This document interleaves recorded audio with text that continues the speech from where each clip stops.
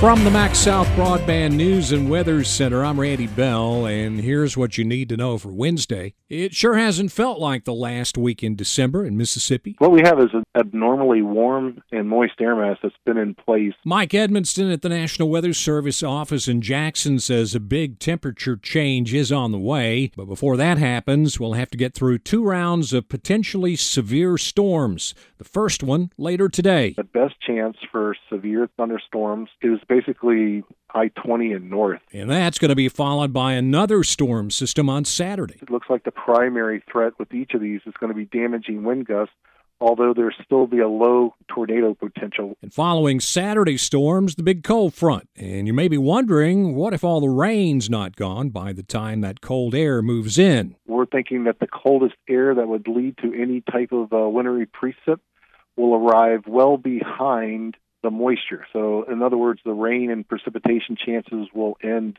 before the coldest air has a chance to even turn, a sprinkle into a snowflake or whatnot. That's in this part of the state, but in a few locations in North Mississippi, there could be some snow showers early Sunday morning. After seeing an increase of 53 COVID-19 cases over a 4-day period last week, the spike in new infections in Leake County continues.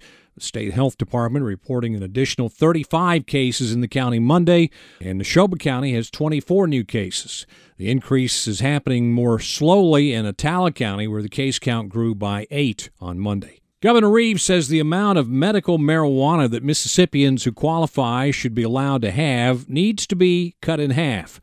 In a Facebook post yesterday, Reeves said the bill that the legislature is planning to take up when it returns to Jackson next month would allow an individual enough pot to make 11 marijuana cigarettes each day. The governor believes the state should launch the program with a smaller amount, and he says if it's determined later that Mississippians need access to more medical marijuana, the law could be changed. But he's warning he won't sign the bill if it's passed with the current language. A wreck involving 2 vehicles yesterday on Highway 12 in front of Whit's and the Exxon station in Kosciuszko. Ashley Davis has more. 1 lane of traffic was blocked by the wreckage. 1 individual was unresponsive when officers arrived on scene and was later transported to the hospital. No update on that victim's condition. At East Central Community College tomorrow, the inaugural Magnolia State North-South All-Star Game featuring the best high school players from public and private schools.